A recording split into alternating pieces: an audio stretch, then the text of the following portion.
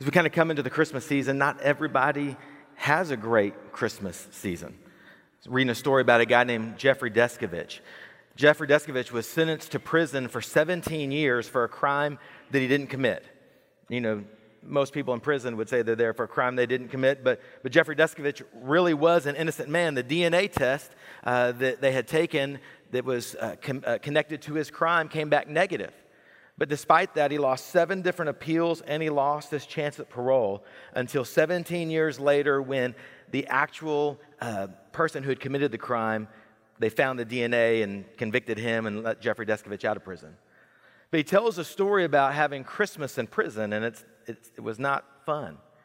He said the opportunities to go and make phone calls to your family was very difficult because the lines were long and people would stay on the phone for longer than they were supposed to. And then even when they finished the phone, they would hand the phone off to one of their friends, one of their cellmates or somebody else. And so you might spend all day trying to just get one of those conversations home. And when you did, it was still disheartening because while you were excited to talk to your family, you could hear what was happening in their life on the other end of the phone where you were going back to a cell.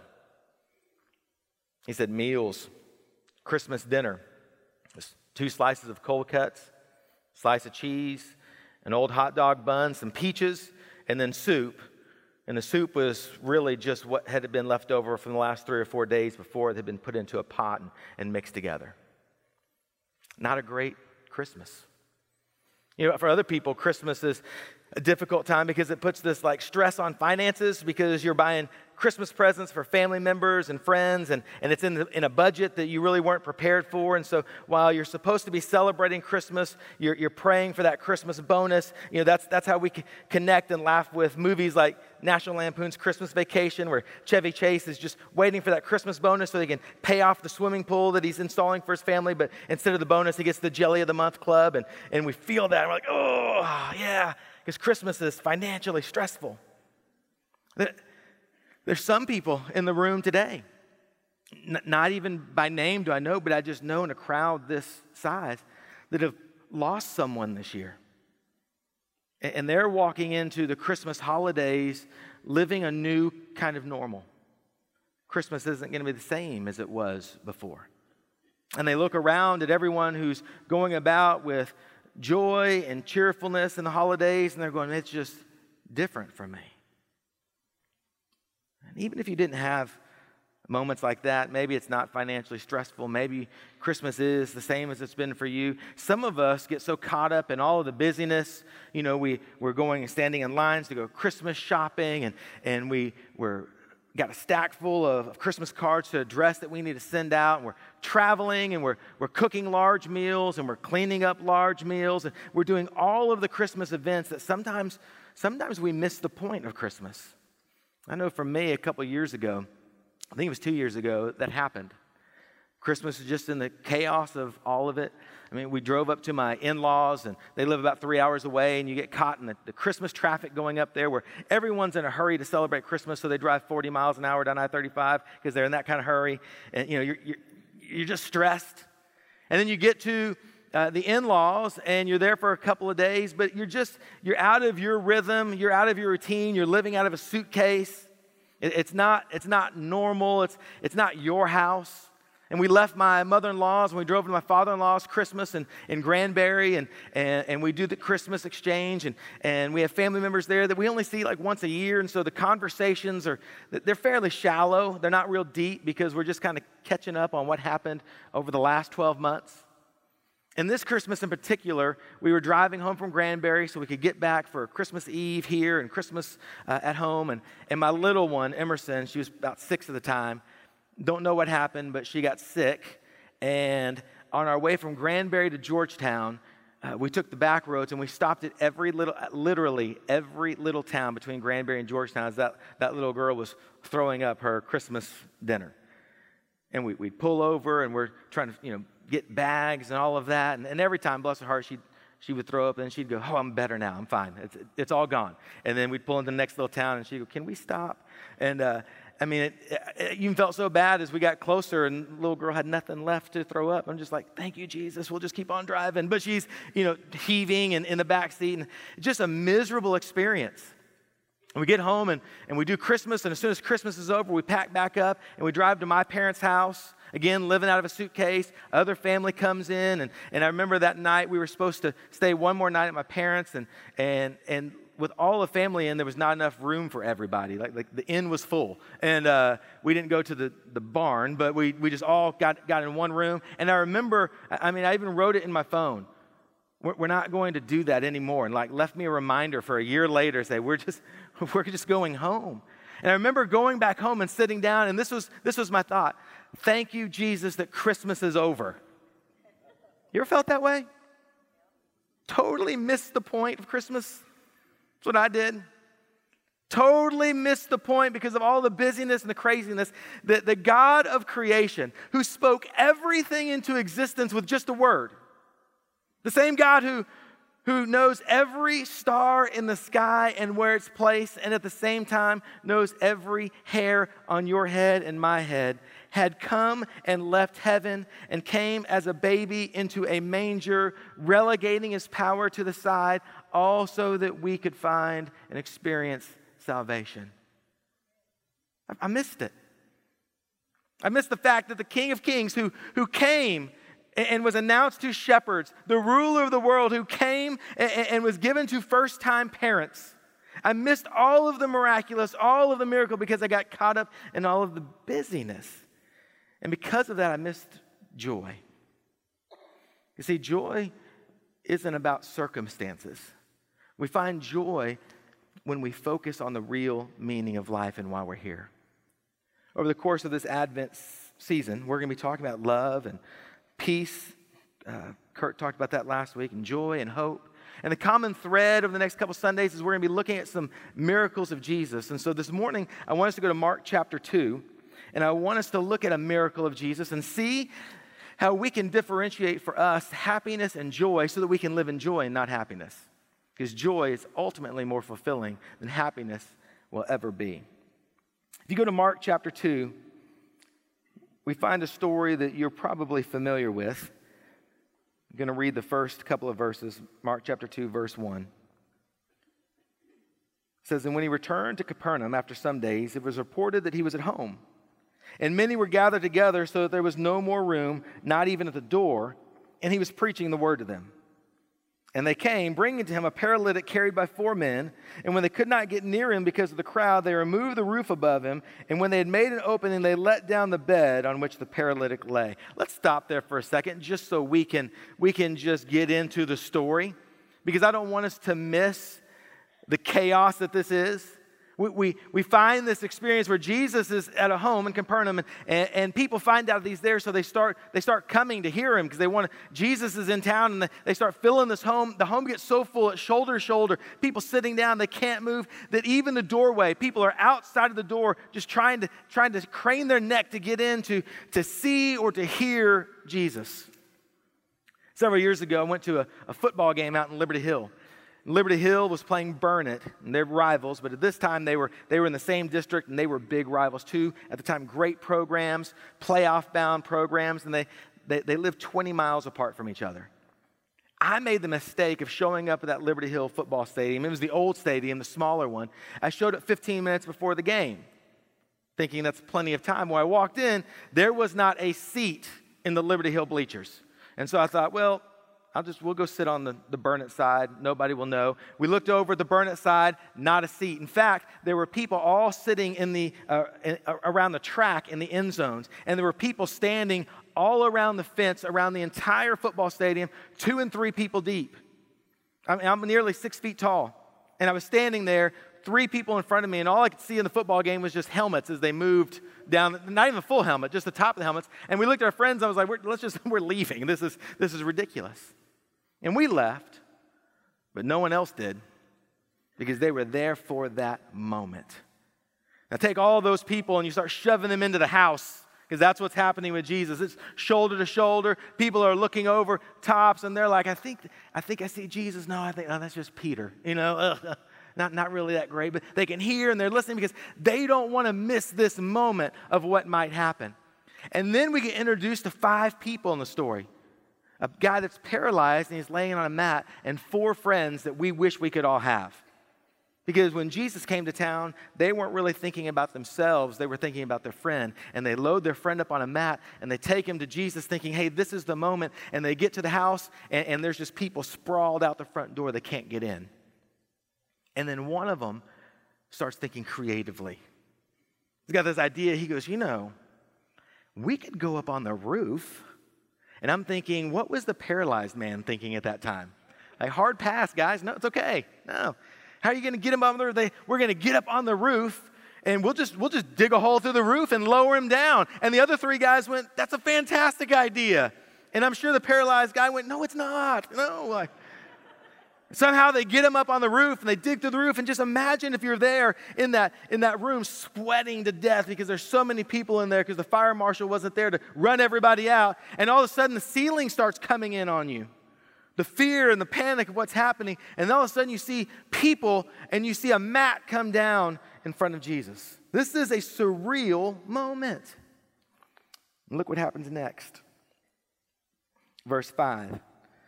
And when Jesus saw their faith, he said to the paralytic, son, your sins are forgiven. Now some of the scribes are sitting there questioning in their hearts, why does this man speak like that? He's blaspheming. Who can forgive sins but God alone? And immediately Jesus, perceiving in his spirit that they thus questioned within themselves, said to them, why do you question these things in your heart? Which is easier to say to the paralytic, your sins are forgiven, or to say, rise, take up your bed and walk? It was a rhetorical question because the answer was obvious. It's much easier to look at somebody and say your sins are forgiven and to walk away because where's the proof? How do we know? Somebody can say, well, you can't do that. You're a heretic. You're a blasphemer. But there's no evidence in it. It's just your word against my word. Yes, I forgave his sins. Well, you can't do that. Yes, I can. No, you can't. Yes, you can. Yes, I can. And so Jesus says, what's harder to say? Is it harder to say your sins are forgiven or to say to somebody who's paralyzed in front of everybody to say, get up and walk? They knew the answer to that question. In verse 10, but that you may know that the Son of Man has authority on earth to forgive sins, he said to the paralytic, I say to you, rise, pick up your bed, and go home.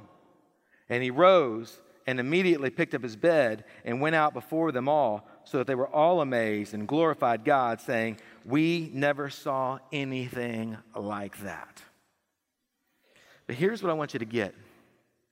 As we talk about joy, joy is not what verse 12 is speaking of.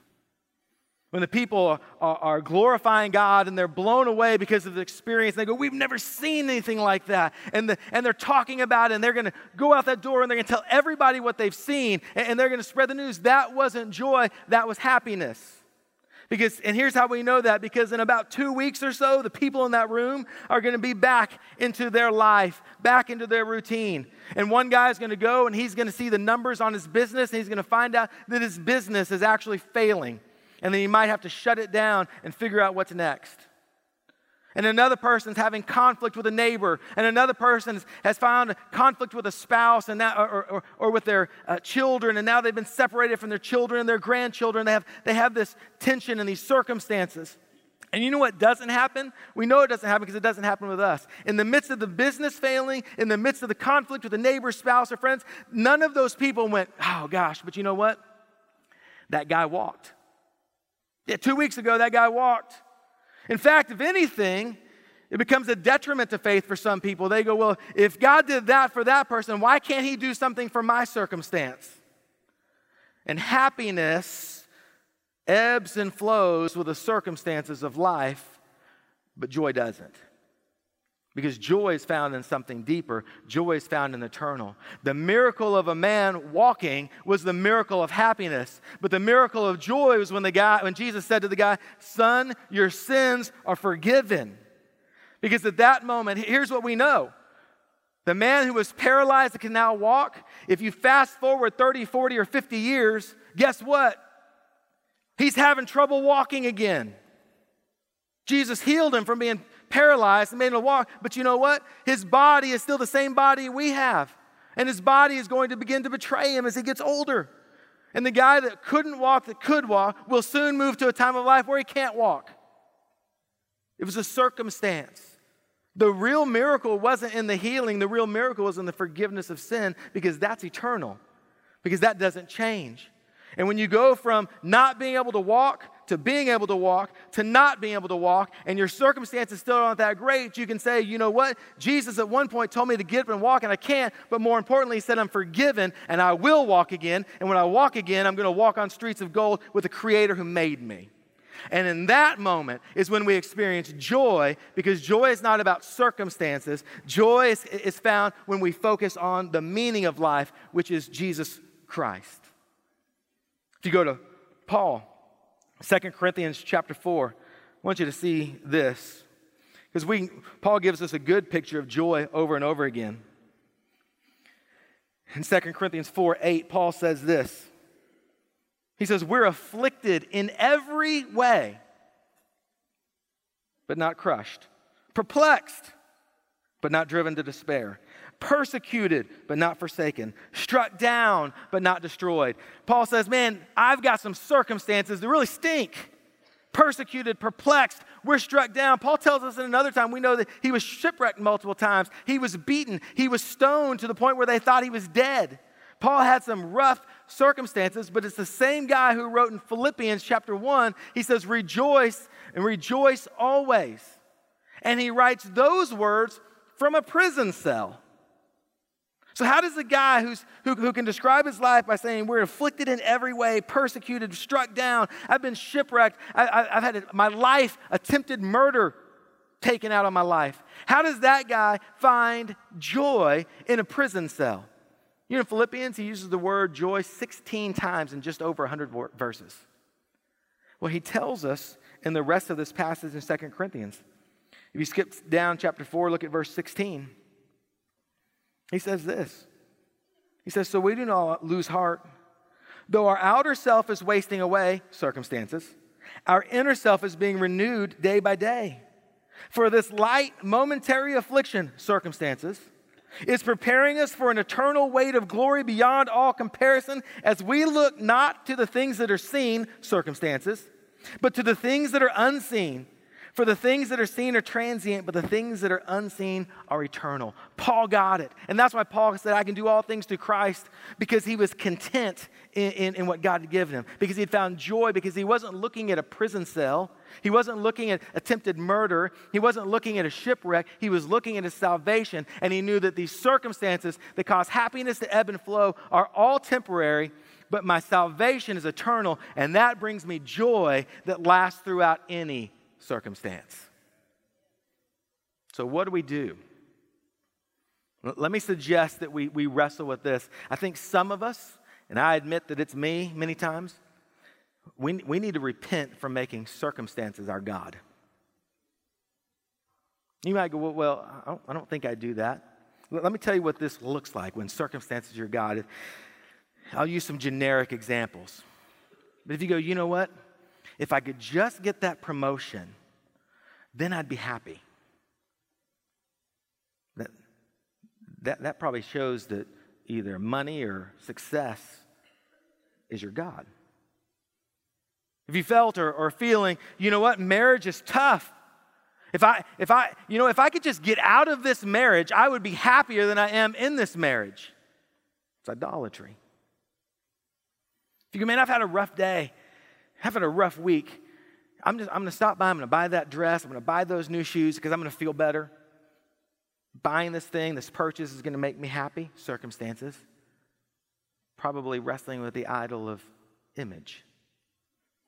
Or here's the one I hope I never say, because it drives me crazy when I hear it, is when parents say this about their kids. I just want my kids to be happy. Because God isn't so concerned about our happiness. He's concerned about our holiness. And as a parent, if we're trying to manipulate circumstances to make our children or our grandchildren happy, we'll never make them into disciples. And that's what our goal is. God has called us to be disciple makers, the primary disciple maker of our kids, not to make our kids happy. Why? Because happiness is temporary. It's circumstantial. It goes like the wind, here one day and the next. But when you create a disciple in your home, you find somebody who finds real joy. And so I don't use the word repent lightly. Some of us we have to repent, turn our back on the sin of going, I've been chasing circumstances. I've been chasing happiness. I've been chasing an illusion, and I need to focus my eyes back on Jesus Christ. And here's the second thing that I'm going to be praying for us and praying for me, that we don't miss the joy of Christmas. Christmas isn't about presents. Christmas isn't about family. It's not. Those are byproducts that we can enjoy. Christmas is about a baby born in a manger. And when that baby was born in a manger, the clock to Calvary started ticking, and salvation was at hand. That's what Christmas is about. It's about the Christ child, Emmanuel, God with us, who came born to die. And when we focus our attention on Jesus, we start to find joy. Because joy is not found in circumstances, it's found in focusing our attention on Christ. You know, Paul says this. Paul talks about the fruit of the Spirit. Here's one of the things, too. There's things that drive me crazy sometimes when people talk about the book of Revelations. There's just one revelation. It's one, and there's not two. People talk about the fruits of the Spirit. There's not fruits of the Spirit. There is the fruit of the Spirit, singular, which means when Paul lists out that peace, joy, love, kindness, self-control, gentleness, all that, if you're a believer and you have the Holy Spirit inside you, you have all of those things in you. So you can't say, well, I just don't have patience. Yes, you do. I don't have gentleness. I don't have that fruit of the Spirit. Well, then you're not saved. That's plain and simple. Because if the Holy Spirit's inside of you, you got it. So how do you unlock joy, which is a fruit of the Spirit? The Holy Spirit's living inside you. The joy of God rests inside you. How do you unlock that so that you can live it and experience it? You just take your eyes off the circumstances and you put them on Jesus Christ. Because your circumstances may not always be great. You might spend Christmas in prison like Descovich, but you can find Christ in any circumstance. Told you the story of Jeffrey Descovich in prison. There's another story of a guy named Roy who also spent 15 years in prison. Roy, though, wasn't just in prison in general population. He was put into solitary confinement. And he said it wasn't hard to find your way there. You didn't really have to do bad things. You just had to irritate one of the guards or do something. You could find yourself there. And he happened to be in solitary confinement during Christmas Day. Only left his cell 3 times a week for a 5-minute shower. And he said it was Christmas Day, and he was reading through the scripture because he had his Bible with him, and he was reading about Paul being in prison like we talked about. He said, I began to ask, God, can I really experience Christmas in this type environment? And as he was praying that and talking to the Lord, he heard a voice coming through the vent above his toilet. It wasn't God. It was another inmate who was on the other side of the vent. And the guy said, Merry Christmas, Roy. Roy said, Merry Christmas, Andrew. And Andrew said, hey, do you know any Christmas songs? And Roy said, of course I do. And Andrew said, I'll sing one if you sing one. And Andrew started singing Joy to the World. Sang every verse, and Roy would chime in on the chorus. And when they got done with that, Roy started singing Silent Night, and Andrew was singing back and forth through the vents that connected those bathrooms. And then they sang, O Come All Ye Faithful. And then they sang, Hark the Herald Angels Sing, and had their own Christmas service with 2 solitary confinement cells just connected by a vent. And Roy said it was in that moment that he experienced Emmanuel, God with us. He said it's the moment that God said, you can experience Christmas in the cell because I'm here. 2 different prison experiences. One focused on phone calls and one focused on food. And the other focused on Jesus. Guess which one found joy? In a moment, we're going to have an invitation. We're going to have an opportunity. The worship leaders will come up and we're going to sing. And I just wonder if there's not somebody in here who is missing out on joy. Not necessarily the joy of Christmas. Could be that. But you're missing out on joy of life. Because you got so many circumstances that are not ideal. If you're a believer, we've already talked about what you're called to do is to repent. has come back and confessed, Lord, I have focused on circumstances and not you. But I just wonder if there's somebody in here this morning that's never come to a point in their life where they decided to follow Christ. They decided to make the focus of their life not themselves and their circumstances, but to make the focus of their life Jesus. You know, there'll be no better Christmas that you'll ever experience than your first one as a believer.